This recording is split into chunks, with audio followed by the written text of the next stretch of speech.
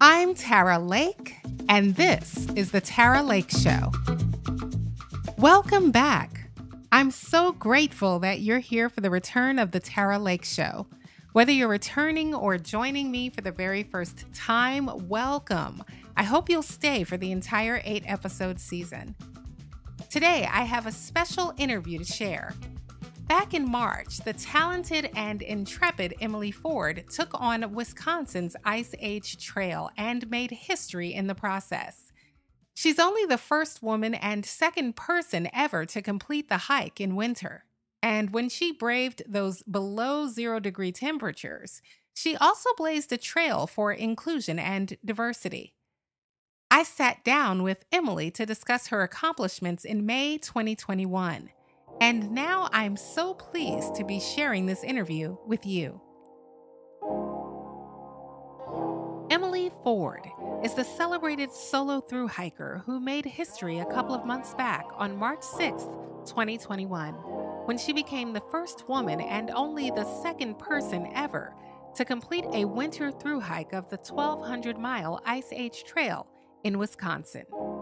Ford is also the first African American and first LGBTQ person ever to achieve this distinction. She set out on December 28, 2020, and hiked in the dead of winter, amid an unprecedented pandemic and a roiling social justice movement. She did so, in part, to make a statement about racial justice and inclusion in America. A master gardener by trade, Emily Ford is based in Duluth, Minnesota, and spoke to us from her home there earlier this month.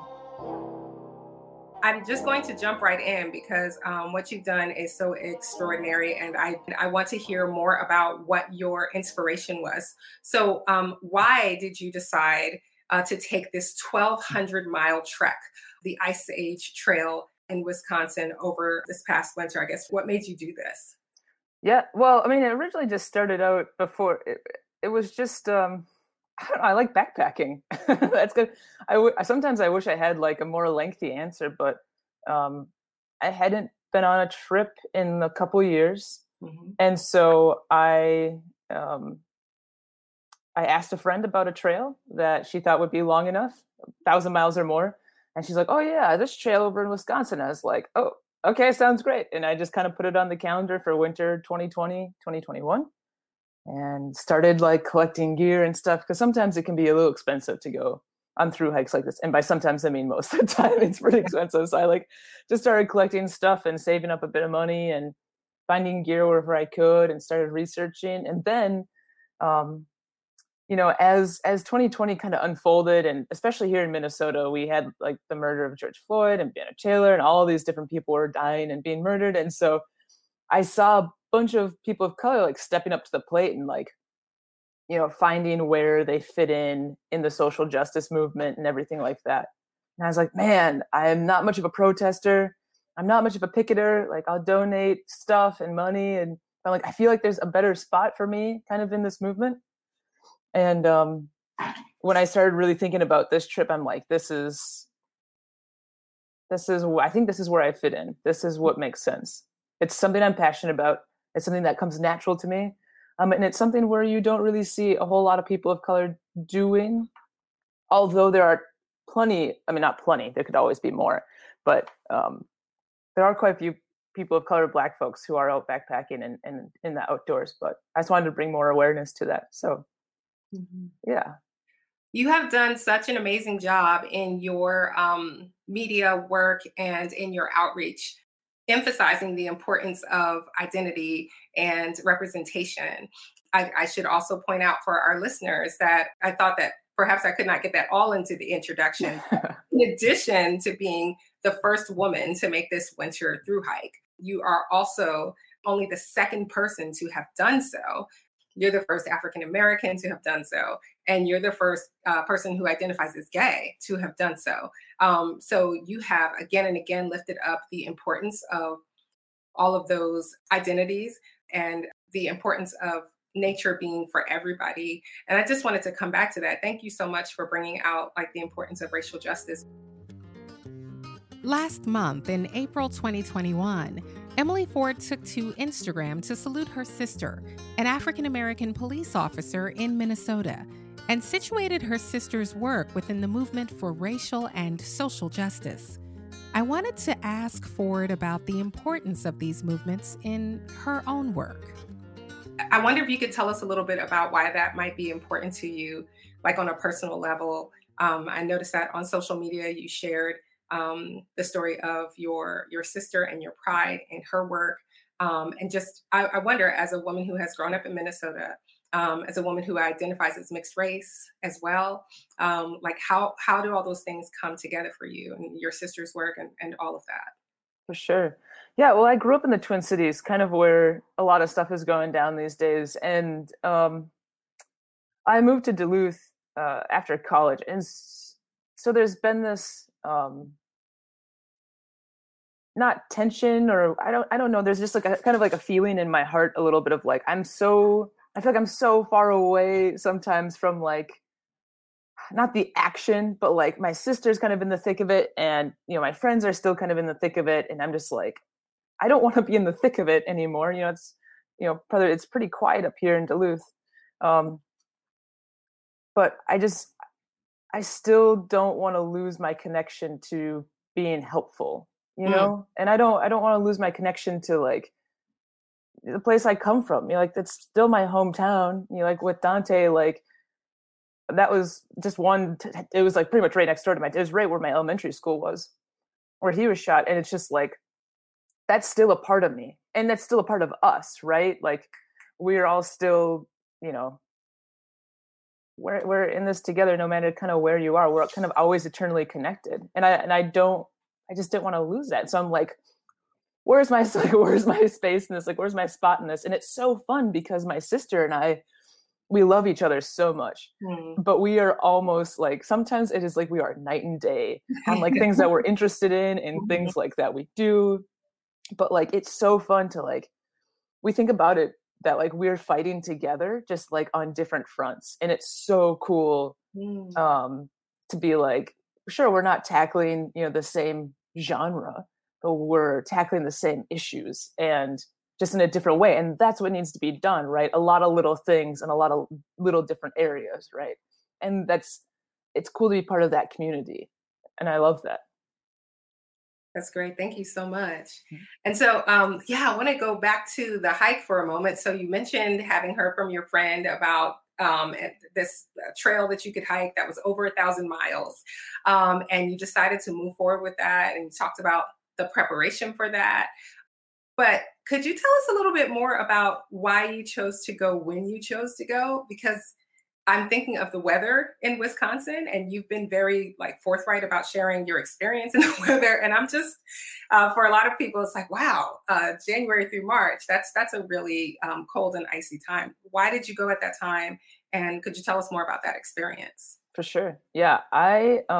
My job as a profession is I'm a gardener. I garden for a historic home here in Duluth called Glensheen. And I love this job. A, because I love gardening, but B, because I get 3 months off in the winter.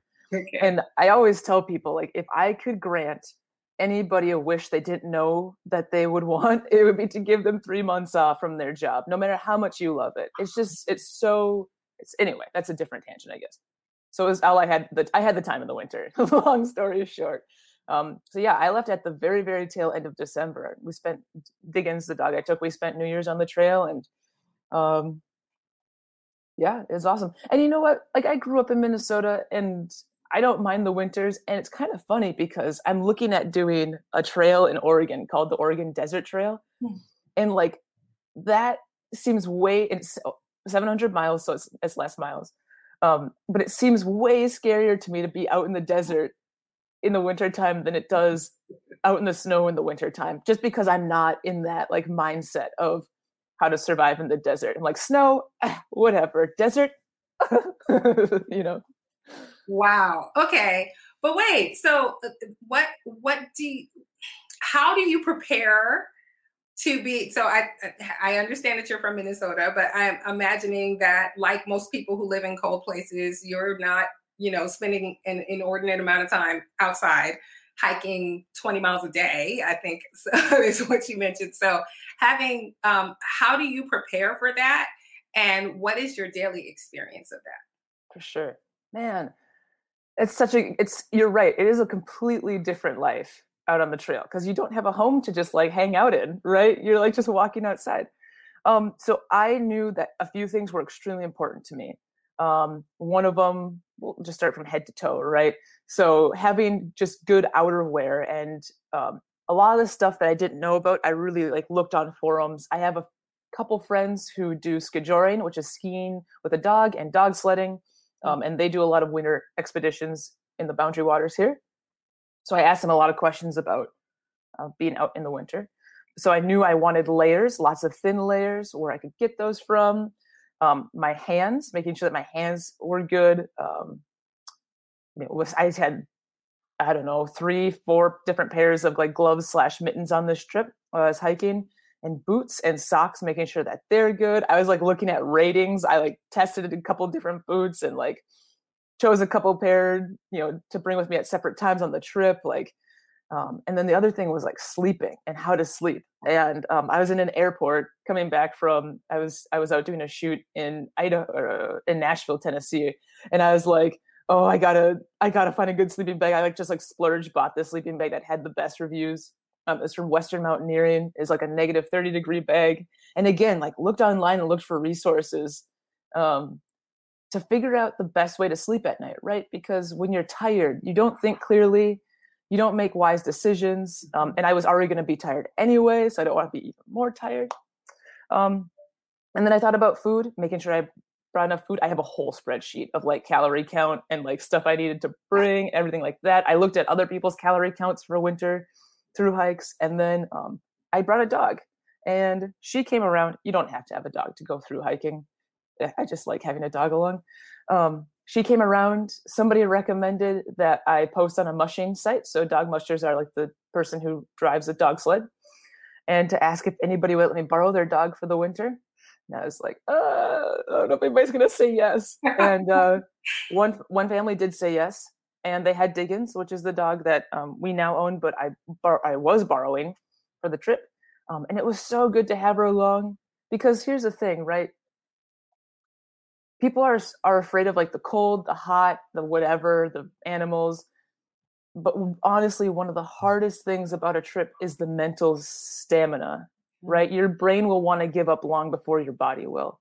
And I did my best before to just walk on the roads for a long time and just make my brain as bored as possible. But there's really nothing like it, except for when you're on the trail and you just have to push through that mental part. And I learned that having a dog along helps. It doesn't cure it, that boredom and isolation and feeling alone, but it does help. So there's a lot of things to think about. Now that I look back on it, I'm like, there's a lot of things to think about. When I was preparing for it, it just seemed normal. Yes, it sounds like you were in a flow as you were preparing, and that the people were aiding you, but you were also sort of where you needed to be mentally as you prepared for that. You mentioned having been on a shoot in Tennessee.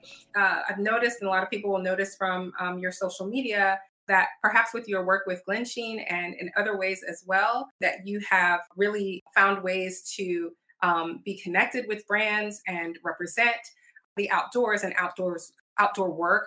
Could you tell us a little bit about that and how that connected to what you ended? How did this connect to how you shared your story about this hike? Yeah, for sure. Well, I think my hope is, right, that outdoor brands continue to diversify their branding, I guess, in a whole bunch of different ways. Just the people that you see, the abilities that you see, the body shapes that you see, don't even get me into different body shapes. I just wish, I wish more people could see more people that just look like them in all aspects. And in any way that I could be helpful with that, that's what I want to focus on.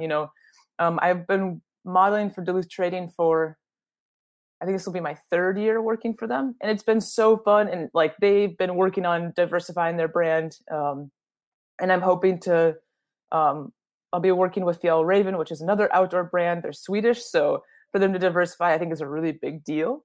And I just want to work with these people to be like, I still want other folks to know that if you don't check the boxes that you feel like need to be checked to be outdoorsy or like a thru hiker or like whatever, I want you to feel like you put those boxes, you check the boxes, you put the boxes there, you can check them on your own. It's not like somebody needs to place that box there for you. And it's easier to want to go out and do the thing if you've already seen somebody that looks like you who did it. And it's such a, for people who don't understand it, it's like so hard to explain, right? Because these people have been seeing people that look like them for ages. And it's just like, the more we diversify everything, right? The easier it is for the world to be cohesive. It's easier for minorities to progress, for people who are marginalized to progress, like just all these different things. So anyway, you know, that's why it's really meaningful to me as well. And I'm super pumped that I get to help out with that. It's really fun to look at your modeling for Duluth Trading Company. I wonder too, did that help you to like reach out to brands or help you to think about how to reach out to brands? You mentioned, you know, having to source your food and having to source equipment. How were you able to forge those relationships? And how did you know what you could reach out for? And tell us more about that. I had no idea what I was doing. I'm going to be honest with you. The way I started working for Duluth Trading was actually off of a Craigslist ad. I'm going to be straight up and honest with you. An old roommate of mine, her stepdad found a Craigslist ad back in the day when they would post on Craigslist to find new talent. That's how I got involved with them. But every other brand has come out of this trip specifically. I did my best to find, except for Granite Gear. Granite Gear, who sponsored my backpack, they've been on board since day one. And I know Granite Gear came about through Duluth Trading, through the Ice Age Trail organization.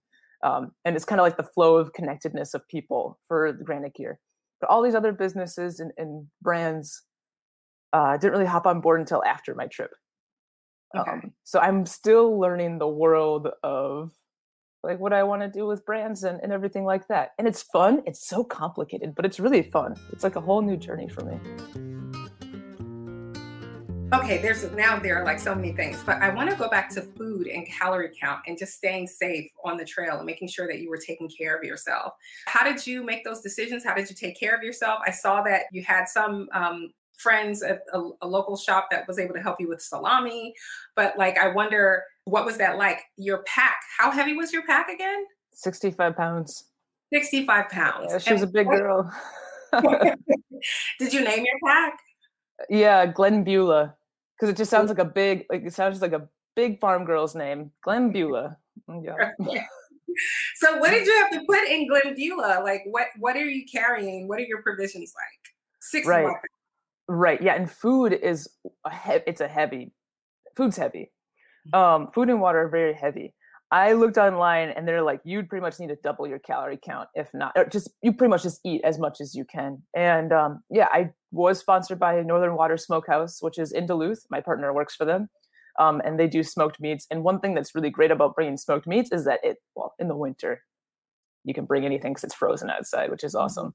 But it lasts a long time. It's really high in fat, high in calories, high in protein. It's just packed with a bunch of good stuff that you need. Other things for food, lots of Snickers, lots of Cliff Bars, lots of freeze-dried food. And I just, like I said, I kept a spreadsheet of kind of how many calories per, and like you just fit calories kind of in everything. So I don't know if you know what Nido is, but it's like a powdered milk that you make for children mostly. And you can put that in your pack of, or with your pack of like hot cocoa. So then you're getting those extra fatty calories. And that way you can put it with your coffee. You can put it in your oatmeal. So you're kind of just like shoving calories every which way you can. And the other cool part about this trip is that so many people stepped up to the plate to leave Trail Magic and all this other stuff. Trail Magic is like food, water, clothes. And they'll leave them on the trail for you actually with like your name on it. And so many people left Trail Magic that I kind of started leaving some of my food behind in my boxes. And you mentioned people driving out to meet me. I had a great group of people. I had like 8 or 9 friends who said yes to driving around all around Wisconsin to come find me in the middle of nowhere sometimes and bring me fresh clothes, fresh food, and all of these boxes I packed before. So like our living room, our house looked like a gigantic Costco pretty much because we just had food and clothes everywhere. And I got these boxes full of all the things I would need out to my friends, and I had them on a schedule, and they would come find me and bring me new stuff. So that's not always the way you have to do it on a through hike. A lot of people send themselves stuff in the mail. On this trail, there's not a whole lot of post offices you can stop at. You'd have to maybe hitchhike to the post office. It's really hard to hitchhike in Wisconsin. Or they just set it up to make sure that they're stopping at grocery stores along the way. And also the Ice Age Trail only has a few spotty areas. So I wanted to make sure I was setting myself up well, because it is winter and you don't really want to risk, hunger and dehydration and hypothermia and all this stuff. So you're listening to a special interview with Emily Ford, the first woman, first African American, and first LGBTQ American to complete a winter through hike of the 1,200-mile Ice Age Trail in Wisconsin. Tell us about how you found places to sleep at night. Like, what was your approach to that? Yeah, such a good question. Because I'm kind of boggled by it myself sometimes. I did have an itinerary. I made sure that my mileage was checked out because I had to get back to work. I can't just not work for the rest of my life. I do have responsibilities. So I had to make sure I could finish the trail in time. So sometimes it would just be on the itinerary, which would mean campsites that were on the way that the trail had made, or connecting with businesses. I called a couple businesses before I left to see if I could just stay out on their property. And they were super awesome. They said yes, and that was super fun.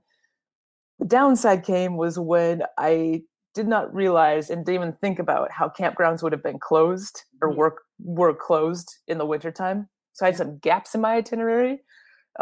So sometimes when I was going through like a small town, I would just like cold knock on people's doors to ask if I could like sleep in their yard. And it went well most of the time. There's just one time where a guy said no, which is kind of a bummer. I had to find somewhere else to stay. I got a ride to a motel that night.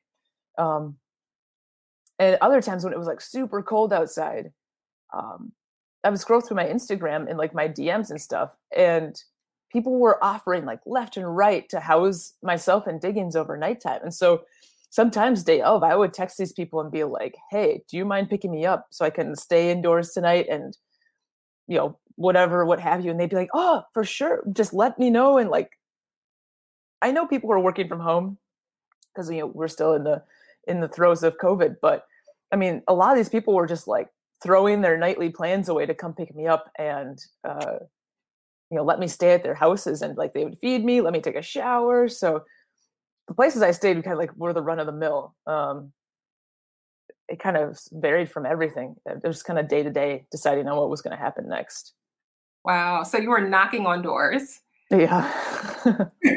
I heard you share that once somebody called the police. Can you tell us about that? Yeah. It was so cold, and I was going through this little town, and it looked like the place I found looked like a business connected to a home. So I was like, cool, I wonder if they just let me stay in one of their outbuildings. And I knocked on the door, or I didn't even make it to the door. The dude saw me walk through his yard. And I was like, hey, is there anywhere? He's like, no, I don't feel good about that. I was like, okay. I'm like, are you serious? Like, really? He's like, no, I don't feel good about that. So I moved on to his neighbor's house and ended up just chatting with him. He's like, well, I don't think my wife would be okay with it and all this other stuff. And I was like, okay, well, I got to move on or whatever. And this was the guy that ended up giving me a ride to the hotel or motel. But anyway, this dude and I were just kind of, chit-chatting, whatever, in his entryway. And all of a sudden we hear cop cars, we hear a cars pull up to his driveway. And I was like, oh, your wife must be home. He's like, my wife doesn't drive. And I was like, well, somebody's in your driveway. And then we heard the radios that, police officers wear on their person. And I was like, I think the cops are here. And I ended up tucking behind the door just because it was a narrow entryway. And the cop was like, "Hey, have you seen a lost hiker?" And I was like, "Oh, I think I'm like I'm right here." And I thought it was funny. I still think it's funny.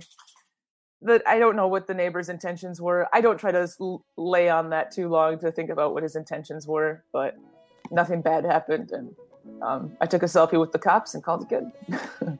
Okay. Emily Ford made clear that she does not ascribe any particular motive to that Wisconsin man's decision to call the police on her.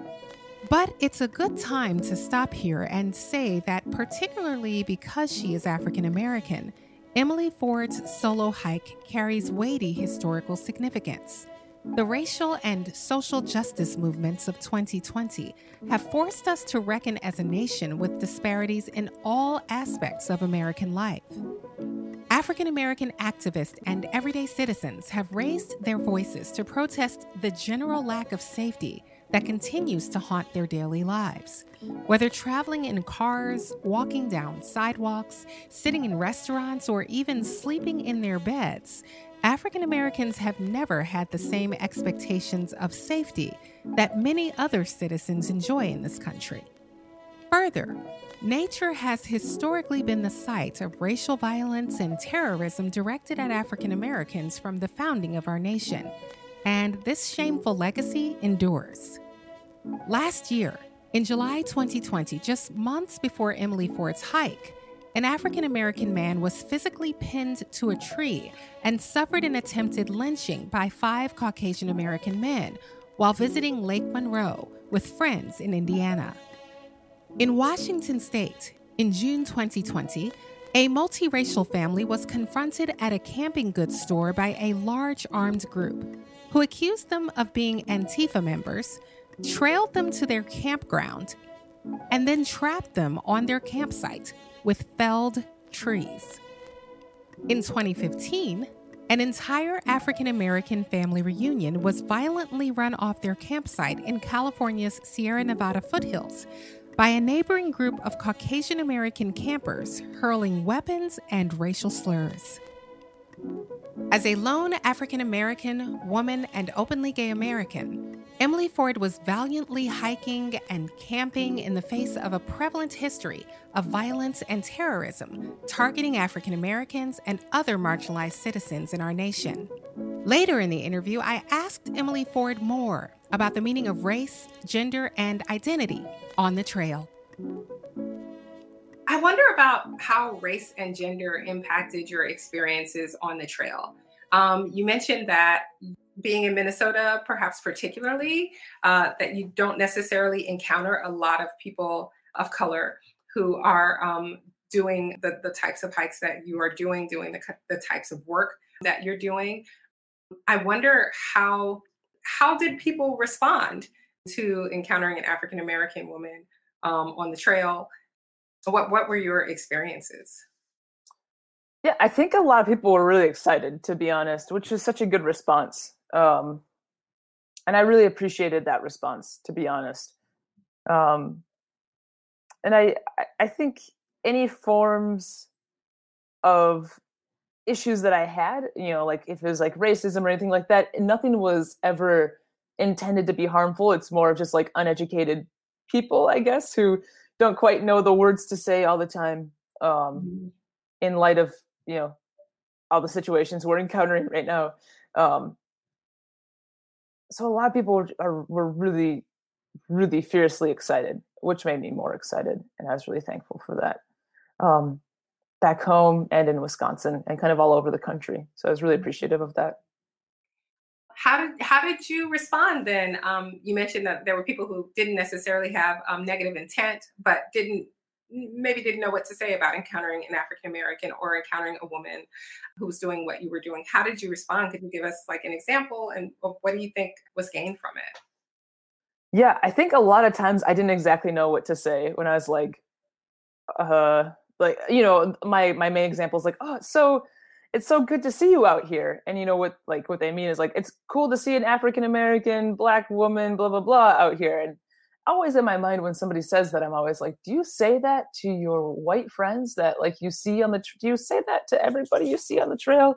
Like, I know you're excited, but you know, so I didn't always know what to say to that. Cause I'm like, I'm so tired. I'm just like trying to be an example out here. You know, but when I hear or heard this, because this next example is not specifically about me, but it is about a people group. I was able to stay with some Amish folks when I was out on the trail, and they are a super generous, at least the ones I ran into, are a super generous group of people. It's kind of in their culture to be quite generous. Yeah. And after I stayed with them, I encountered a different group of people, and they really like picked on the Amish, like not, you know, like kind of like school bully them when they were talking about them. And I was like, remember hiking with these folks, and I turned around and I was like, dude, like, why are you guys so mean to the Amish? And they're like, oh, we're just joking. And I'm like, that's not that, you don't joke like that about people, and you don't make fun of people like that. You know, that's just not cool. And like, I think they were kind of taken aback, because I don't think that the Amish have always, I think people are just so, like everything, right? People don't understand their culture. They're not willing to understand their culture. There's a lot of assumptions, right? Because there's TV shows about them. And so people think that's their culture and that's how it is. And that's just the knowledge they go based off of. And so I'm hoping to just like, if I want people to stand up for me, I want to stand up for other people in those instances. And I'm willing to call that out. Sometimes in my own instance, when I'm experiencing it, it's just like a blur in my head. I don't always know what to say, if that makes sense. Also, because I've been dealing with it my whole life. And I'm like, this feels so normal. And I know that it's not right, but it feels normal. And I'm so tired. I just want to keep hiking, you know. Could you tell us about, you took a 0 day. And so for a lot of us, I'm one of those people who only does day hikes. So that concept was one that I hadn't heard about before. When you planned your itinerary, how many days did you give yourself? How many days did you plan to hike? And can you tell us about your decisions and your 0 days, all that kind of stuff? Like, you're shaking your head. Yeah, I am. Well, tell us why you're shaking your head. So for hiking 1,200 miles, originally I gave myself 1 0 day. And what a 0 day is it's when you take a whole day off. You don't hike any miles. You hang around. You usually just eat as much food as you can. And you rest your body and get some extra sleep in and everything like that. And, man, I don't know why. I don't know what I was thinking to just give myself 1 0. I mean, think about it. Maybe you work for 5 days a week and then take 2 days off, or maybe you work 6 days a week and take a day off, but at least you take a day off during your work week, right? I was just like, la, la, la, who cares? Who needs to rest? Whatever. Well, that ended up biting me in the butt. I ended up taking 3 0 days. And Mike Summers, the dude before me, he ended up taking 5 0 days, which totally makes sense. So moral of the story, everybody, is learn how to rest. I am not very good at resting. I'm the worst at resting. Like, these days, sleeping in for me is like 7 a.m. And I'm like, let's start this day, you know? And my body started to kind of reject that, which is really good. You gotta listen to your body. I had a bit of a quad/knee issue in the beginning. So like on day 6, I had to take a 0 day, and I felt so stupid, but it was so good. It was such a good reality check, to remind myself that I'm still a human. I still need to rest. I ended up taking another one just for like mental health. Just like I was getting frustrated with myself. I was getting frustrated with my dog, and I was like, we just need to take a 0 day. And I took my one planned final 0 day. And that was awesome. That was a really good feeling. So, yeah, give yourself more rest than you think you're going to need. Emily Ford's 1,200-mile winter through hike of the Ice Age Trail took her across much of Wisconsin, with a portion of the trail running along the eastern part of the state, near frigid Lake Michigan. On December 28th, 2020, the day she set off on her hike, the high temperature at the Ice Age trailhead was 33 degrees. But weather reports show that throughout her 69-day hike, she faced grueling below-freezing temperatures, as daily lows and overnight temps often plummeted to 0 and as low as single and double-digit -0 degree temperatures. Emily Ford hiked over 20 miles a day in these conditions. I asked her to tell us more about hiking, camping, and surviving the Ice Age Trail in winter. So you started your hike on December 28th and you continued all the way through March 6th. How many days were you planning to hike? And how many days did you end up hiking? Yeah, so I planned my trip for 65 days. And I ended up with 69 days. So that's not bad. Being only off by 4 days, I was pretty pleased with that, actually. Especially when I hit kind of deeper snow and ended up hiking a little bit slower than I expected. Tell us about the elements. How deep was the snow? What was the deepest snow that you encountered? What was the average temperature? And what were some of the colder days that you hiked through? Yeah, man, after it started snowing, so when I started heading back north, we would hit spots with like 2 feet deep of snow. And I ended up getting rid of my snowshoes in the beginning because for the first like 500 miles, there wasn't really much snow. So it's like, well, I don't really want to carry this weight. So we ended up post-holing, which is like your feet just like going into the snow and not being able to walk on it for miles. That was not always ideal. And on the bookends of the trip, so in the beginning and the end, the weather was actually pretty nice. I found myself some days just hiking in like my long underwear. It was really nice. So the average, I'm sure, sounds great. I'm sure it was like above zero for sure. But then we hit some gnarly cold. There was like 2 weeks of just like some gnarly cold and windy. And I stayed in this night. But when I woke up the next morning, we checked the thermometer and it was like -37 degrees. No, -30 something. It was like -30 something degrees. I don't remember now. When I woke up, and we went to a coffee shop and waited for it to warm up to like -19 degrees, and then just kind of hiked through that. The coldest that we slept in was around -23, -25, and that was pretty cold. But I mean, you can sleep in cold weather. Millions of people for thousands of years have been sleeping in cold weather, so. Okay, now Emily Ford, tell us how we sleep in 20 and degree weather, because I don't. Tell us how to do this. Yeah, so like I said, one of the main things is knowing that you need to change your clothes. You have to get out of the clothes you've hiked in, even if you don't feel like you have sweated. You have. You sweat sitting at your desk. Your socks are usually pretty damp even just by sitting at your desk. And we just don't know that because we just live in it. But you will know it as soon as it gets cold outside. So change your clothes. Have a good sleeping bag.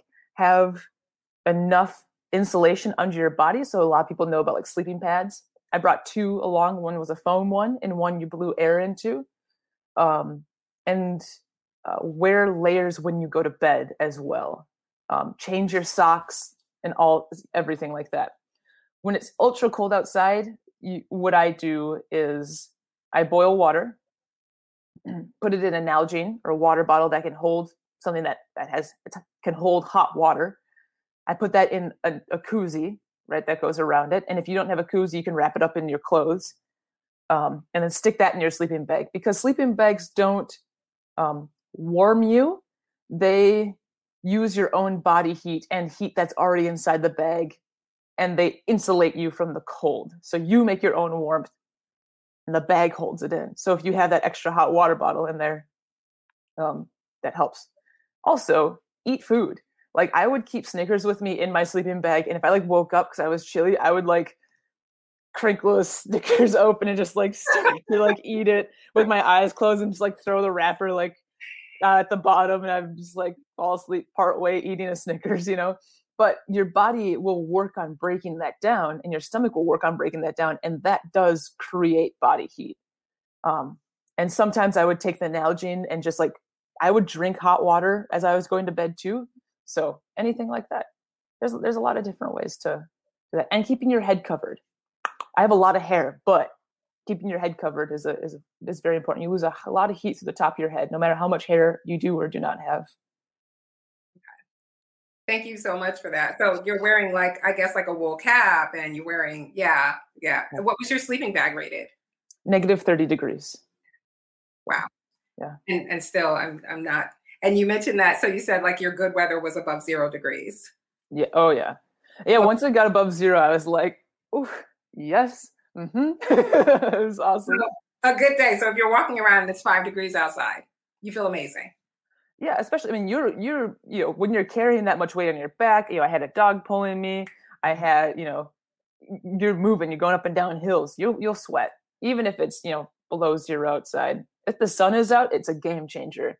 That sun, it will heat you up very fast, even when it's cold outside. Was there a lot of snow on the ground? I'm thinking of the sun in your eyes and all of that. Like, how did you deal with that on a daily basis? Was there a lot of snow? A little bit after the middle of my trip, so after about mile 500, there was more snow. In the beginning, there wasn't so much. And in the beginning, a lot of those trails are, I don't know, more heavily used than the trails towards the end. So they were kind of packed down a bit more. When it was really sunny out or like really, really windy or I don't know, whatever, I had ski goggles with me that are tinted. So it would keep the cold off my face and keep the sun out of my eyes and everything like that. And I would just switch out my glasses for those goggles. Yeah. It's amazing. I think that so for so many people, the idea of being out in those types of temperatures, I know that for you, maybe it doesn't seem so extreme, but I think for many people, it certainly does. What so many of us have been impressed by is really not only your perseverance in hiking that 1,200 miles in the amount of time that you did that, but doing so in the winter, doing so under extreme circumstances, and then also adding to that the courage it takes to sleep outdoors. Even if you're on somebody's property, you didn't go in often. Like how many nights did you spend inside, like inside a building? I don't know, more than I wanted to, but I think it was just a wise decision at the time, but I don't remember how many days exactly. Well, there can't have been many. I hope because I'm seeing that you said that you were sleeping outside in negative 25, negative 25 degrees. So it's just I think for many of us, it's that portion of it is really astounding. It takes an extraordinary amount of courage, and not just like social fortitude, but like the fortitude, the faith that you've had in your body. I think to do that work. What has it been like for your body? How has your body been adjusting now that you're back? Did you deal with frostbite or anything like that? Yeah, my fingers and toes are still pretty sensitive to the cold. And I did get a little bit of frostbite on my backside, on my butt. So that's all healed up. There's just scars there now mostly. My knee is better. I'm back in the gym. So that's good I feel good about re-strengthening my body the way I like to have it strengthened. When you hike, you lose just a lot of weight and a lot of just like your bulky muscles, and you kind of turn into like this lanky twig thing. So it's good to kind of get back in that. But I just started getting back in the gym and like re-strengthening my body in that way. So nothing too bad residual over. I do have a massage therapist in Duluth that I frequent. So I make sure that, he helps me keep up on my body. My partner is currently in yoga teaching school. So I also have somebody here that can help me be mindful to how my body is doing and can help me stretch and keep strong and everything like that. So it's all about being mindful about how you feel in your body. Oh, okay. Thank you for that. Mm-hmm. I've read that you have been deadlifting for some time, and that you have also done other things athletically. Do you play rugby? I did play rugby in college. I did. Oh, it was such a fun time in my life. Yeah. Okay. So having a background in rugby, having a background in weightlifting, and did you weightlift competitively? Do you continue to weightlift competitively? I had a short stint competing with weightlifting, but I haven't since COVID has come around. Okay. So how do you think that aided you, and what other things did you do? What did you do physically to prepare yourself for the hike? Yeah, this is kind of a PSA for anybody that wants I don't know, to do anything with their body that's physical. Lifting weights it's just good for you, as a whole. Keeping your body strong, even if if the weight you're lifting is your body, like doing stuff at home, it's just so good for you. It will help just like in longevity when you're doing athletic sort of things. So there's the physical aspect of it, but then there's the mental aspect of, pushing through, doing something that's difficult, lifting something that's heavy, and just keep going forward, and understanding that there is a reward at the end, even if it's difficult right now, what you're doing. I'm super thankful for my athletic background. And there's just a mindset of athletes in the sports that I played, of just like, push through it. You can do this. Like, you're stronger than you think. You're stronger than your body feels right now. I'm super thankful for my past coaches that have helped me through a lot of tough spots physically. It was really helpful. How did you grow up? Are you an outdoorsy person? How have your younger experiences, formative experiences, you think impacted your decisions about this hike even? Yeah, the way I grew up, I'm super fortunate. I grew up in the Twin Cities, and my mom was a single mom after I was 5, after the age of 5. Yeah. And she did her best to raise us and everything. And it was super awesome because about that time my parents got divorced, my grandparents really kind of stepped up to the plate, and they had a farm in northern Minnesota, a very small town called Jacobson. And it was kind of there that I got to experience the freedom of the wild, because my grandpa had hundreds of acres and I could just run around and what have you. And then back home in the cities, my mom had this awesome garden. Like, our backyard, if I'm remembering this correct, our backyard was almost 40% garden, if I remember. Okay. And my mom grew vegetables and fruits, and that's where I really learned how to do, the gardening portion of my life is between my grandparents and my mom and doing all that. But I just remember always liking to be dirty. I loved being in the dirt. I loved having my hands in the dirt and whatever, and digging and building little houses and all this stuff out of the mud. And we did spend time outside as a larger family, cousins and everybody else. But it was doing mostly motor sports, so 4-wheeling or snowmobiling, stuff like that. So that's kind of what we did, and fishing and hunting and everything like that. I got into backpacking and this type of stuff not until I was in college, and more thereafter. In college, we took these spring break trips for the geology courses I was in. And we would have to camp for those trips. When I graduated from college, one of the jobs I had for the university, I had to camp the whole time. It was for a couple months. And then I live in Duluth, and Duluth is a great spot to really get into backpacking. So I saved up my little pennies and started buying gear a little bit here and there with whatever I could. And I think I started out on my first trip was 30 miles. My second trip was 100 miles. And so on, just keep adding up and so forth as you get better at backpacking. Can you remember your earliest ever hike, your earliest ever walk, your earliest ever trek? The first sleeping outside in the wilderness was with my childhood best friend's family from Jacobson, Minnesota, where my grandparents were. And her family took me and her up to the Boundary Waters. And we canoed, we had paddled out, and we stayed for a couple of nights out on an island out there. And it was the coolest thing. I loved it so much, just cooking food over a fire and paddling and being able to swim in the lake and go fishing. That was that. But solo backpacking, I really didn't do it until I was in my 20s and I moved to Duluth. I hadn't really done anything like it before moving up here.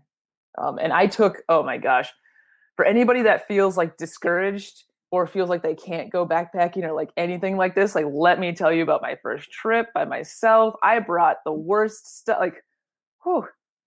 I brought glass jars. Oh, wow. I brought a 3-person tent for just myself because that's all I had at the time. Yeah. I brought a full kitchen set instead of just one pot. I brought liquids that I did not need to bring. I brought clothes I did not need. I brought stuff. I brought books that I did not read because I was only out for a few nights. I mean, my backpack was so heavy. And this is before I had a dog too. And I loved it. It didn't matter how hard it was. I really loved it because there's an essence, right? And I was meant to say this earlier, like why do I want to sleep outside in the winter? And why do I like to sleep outside at all?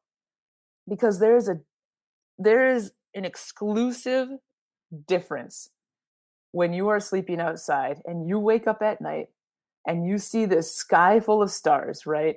And it's so quiet. And you can't get that while you're inside your house. And like breathing in the freshest air that you can possibly breathe and hearing all of these different animals around you, you kind of get a sense of like, you know, what they're doing with their life on the trail and everything like that. And you just can't get that in your house, you know? So all these like early memories of where it was like really difficult, I don't remember hating it. I remember really loving it a lot. I want to know more about how your family responded when you decided to do this trip. You've talked about your mom and your sister and your partner. What was that like for them? And what was their response? Yeah. My family was like, that sounds about right. You know, I've always wanted to, I always do goofy things. When I was younger, like when I was 12, I asked my mom one week, I was like, can I wake up super early on Saturday and like go hike the railroad tracks as far as I can, you know? And I woke up at like 3 on that Saturday with like some peanut butter and crackers and like a backpack and my CD player and like just walked the railroad tracks as far as I could. So it's kind of just in my nature to do goofy things. And with my partner, we like just made a plan of like, how often do we talk? Like, this is going to be hard, but it's going to be good. And just, you know, working through a lot of that stuff. So my partner's very encouraging, even through hard stuff. And I really appreciate that. It's amazing. And Diggins. So Diggins the dog is a husky. What kind of husky is Diggins? She is an Alaskan husky. She's a black Alaskan husky. Yeah. And tell us about Diggins and what makes Diggins special. Yeah, she's a fantastic dog. She is a sled dog. She ran and raced. She's a lead dog, so that's the dog that's at the front. So she's very smart. She's very good at listening when she wants to. She's pretty small. She weighs about 45 pounds, but she's extremely strong. And she's named after our skier, Jessie Diggins, who is an Olympic athlete and is just a monster. And that name is so good for Diggins the dog, because she too can just go and go and go and doesn't complain and is happy-go-lucky and is excited to be with you. And it was just awesome to have her along. And I'm super thankful. So there's like a month and a half where she went back home and I asked the family if we could borrow her for a trip for the weekend. And it ended up that weekend that we asked if we could keep her. And they said, yeah, absolutely. She's all yours. And I was like, yes. So it's been really good to have her. We're working on her being a house dog. It's a bit of a different world for a sled dog that usually sleeps outside their entire life to come inside the house. So that's amazing. We're working on it. How old is Diggins the dog? Oh, she is 3 years old. She turned 3 February 21st. Wow. It's a lot of skill for a young dog. Yes. She's like breaking the trail for you. And you mentioned that she's pulling you. Yeah. So the technical way I went across the Ice Age Trail is called canacross, canna hiking. And anytime you do a canna anything, a dog is pulling. So there's like bike joring, there's ski joring, there's canacross, which is running. And it was awesome to have her along. She doesn't pull, so I'm running. She's just kind of tugging. There was no running for me on that trip with my heavy backpack on. And you had trek poles as well? Yes, absolutely. I used to make fun of people that use trekking poles and like be like, that's just for old ladies. Look, I'm 28 years old and I love my trekking poles so much. You mentioned that you talked to Diggins a lot on your trip. I've heard you say that elsewhere. What did you talk to Diggins about? Oh, man. Whew. I talked to her about everything. And here's the thing. When you decide to do a solo hike, it is also up to you to face your own mental challenges. You can distract your brain with almost anything. But when mental things would like come up, past history, like things I needed to work through in my life, I would really just like speak it out loud to her and be like, Diggins, this was a situation. This is how I feel, and blah, blah, blah. Or I'd just talk to her about herself. Sometimes I would like over explain humanity to her. I'd explain like what like a movie star is. I'd explain like how people become famous. I would explain like, I would just like go through different movies. I would tell her plots of movies just to pass the time. And I would sing a bunch of songs to her all the time and just like sing through the woods because there's nobody out there in the middle of the winter. But it was just a good way to like fill the air and fill time as it passed. So she got an earful every day. Must have been really hard to say goodbye to her. Oh, I broke down like a child. I thought that, I thought that I was like never gonna be able to see her again, and just like I bawled and like just squeezed her so tight at the end of the trip. And I got home and took a shower, and I was just like bawling in the shower because I was like, "Oh, Diggins, I miss you so much," you know. And it was so tough for a little while without her. Like anytime I would think about her, I would just like start crying instantly. We became such good friends and so bonded, and like in a way that, you know, it's hard to describe to other people, that bond, but it's there, man. It's wonderful. Yeah, we heard that you got to talk to young people when you were out on the trail. And I wondered, what are your words of wisdom for them? And what are your words of wisdom for us? Yeah. You can do anything. I just kept telling them that, you know, and that's not something that I'm making up on my own. Like my mom used to tell me when I was a kid, and both my sister and I, and this is how my sister and I became the way we are, is my mom just kept telling us, you can do anything. You want to be something, you have to work for it, but you can be that, you know? And I told that to these little kids. I'm like, you know what, even if you don't see a single person that looks like you doing something you want to do, or if your family tells you that you're crazy, like, but you're really passionate about this and it's not hurting anybody. That's my caveat. I said, it can't hurt yourself and it can't hurt anybody. You can't be malicious when you have these dreams. It has to be holistic. Go and do it. Figure out a way to get it done. Do the research. We live in a world right now where you can do research. You can learn anything. You want to do it, you learn anything. And just go for it. And you belong. You belong in the outdoors. If being in the outdoors is what you want to do, man, go for it. Even if someone tries to stop you, just you find a way around them. You'll do it. You'll figure it out. And your thoughts for people of color and for women who may have aspirations to do as you have done. What would your words be? Kind of the same lines. Don't let anybody tell you that you can't do it. And don't let anybody, especially like for women, like so many people are going to tell you that you need somebody to go with you on a solo hike. You can do this on your own. And if you yourself don't feel prepared, there are tons of classes out there to prepare you. There's classes like wilderness classes out there. Find people to go with to like get yourself prepared for it, but you will be able to go out on your own. And for people of color, I know that for centuries, you know, people of color have been like pert near hunted at nighttime, and it's scary. And I get that. But don't let somebody else make you afraid of something that's definitely for you and you have access to, and you need to experience it, I think, personally. Ladies and gentlemen, we have just had an amazing discussion with Emily Ford. Thank you so much. Thank you. It's been awesome. Words of wisdom from the intrepid Emily Ford, the first woman and only the second person ever to achieve a winter through hike of Wisconsin's 1,200-mile Ice Age Trail, which she completed in only 69 days. Ford is also the first African American and first LGBTQ person to achieve this feat.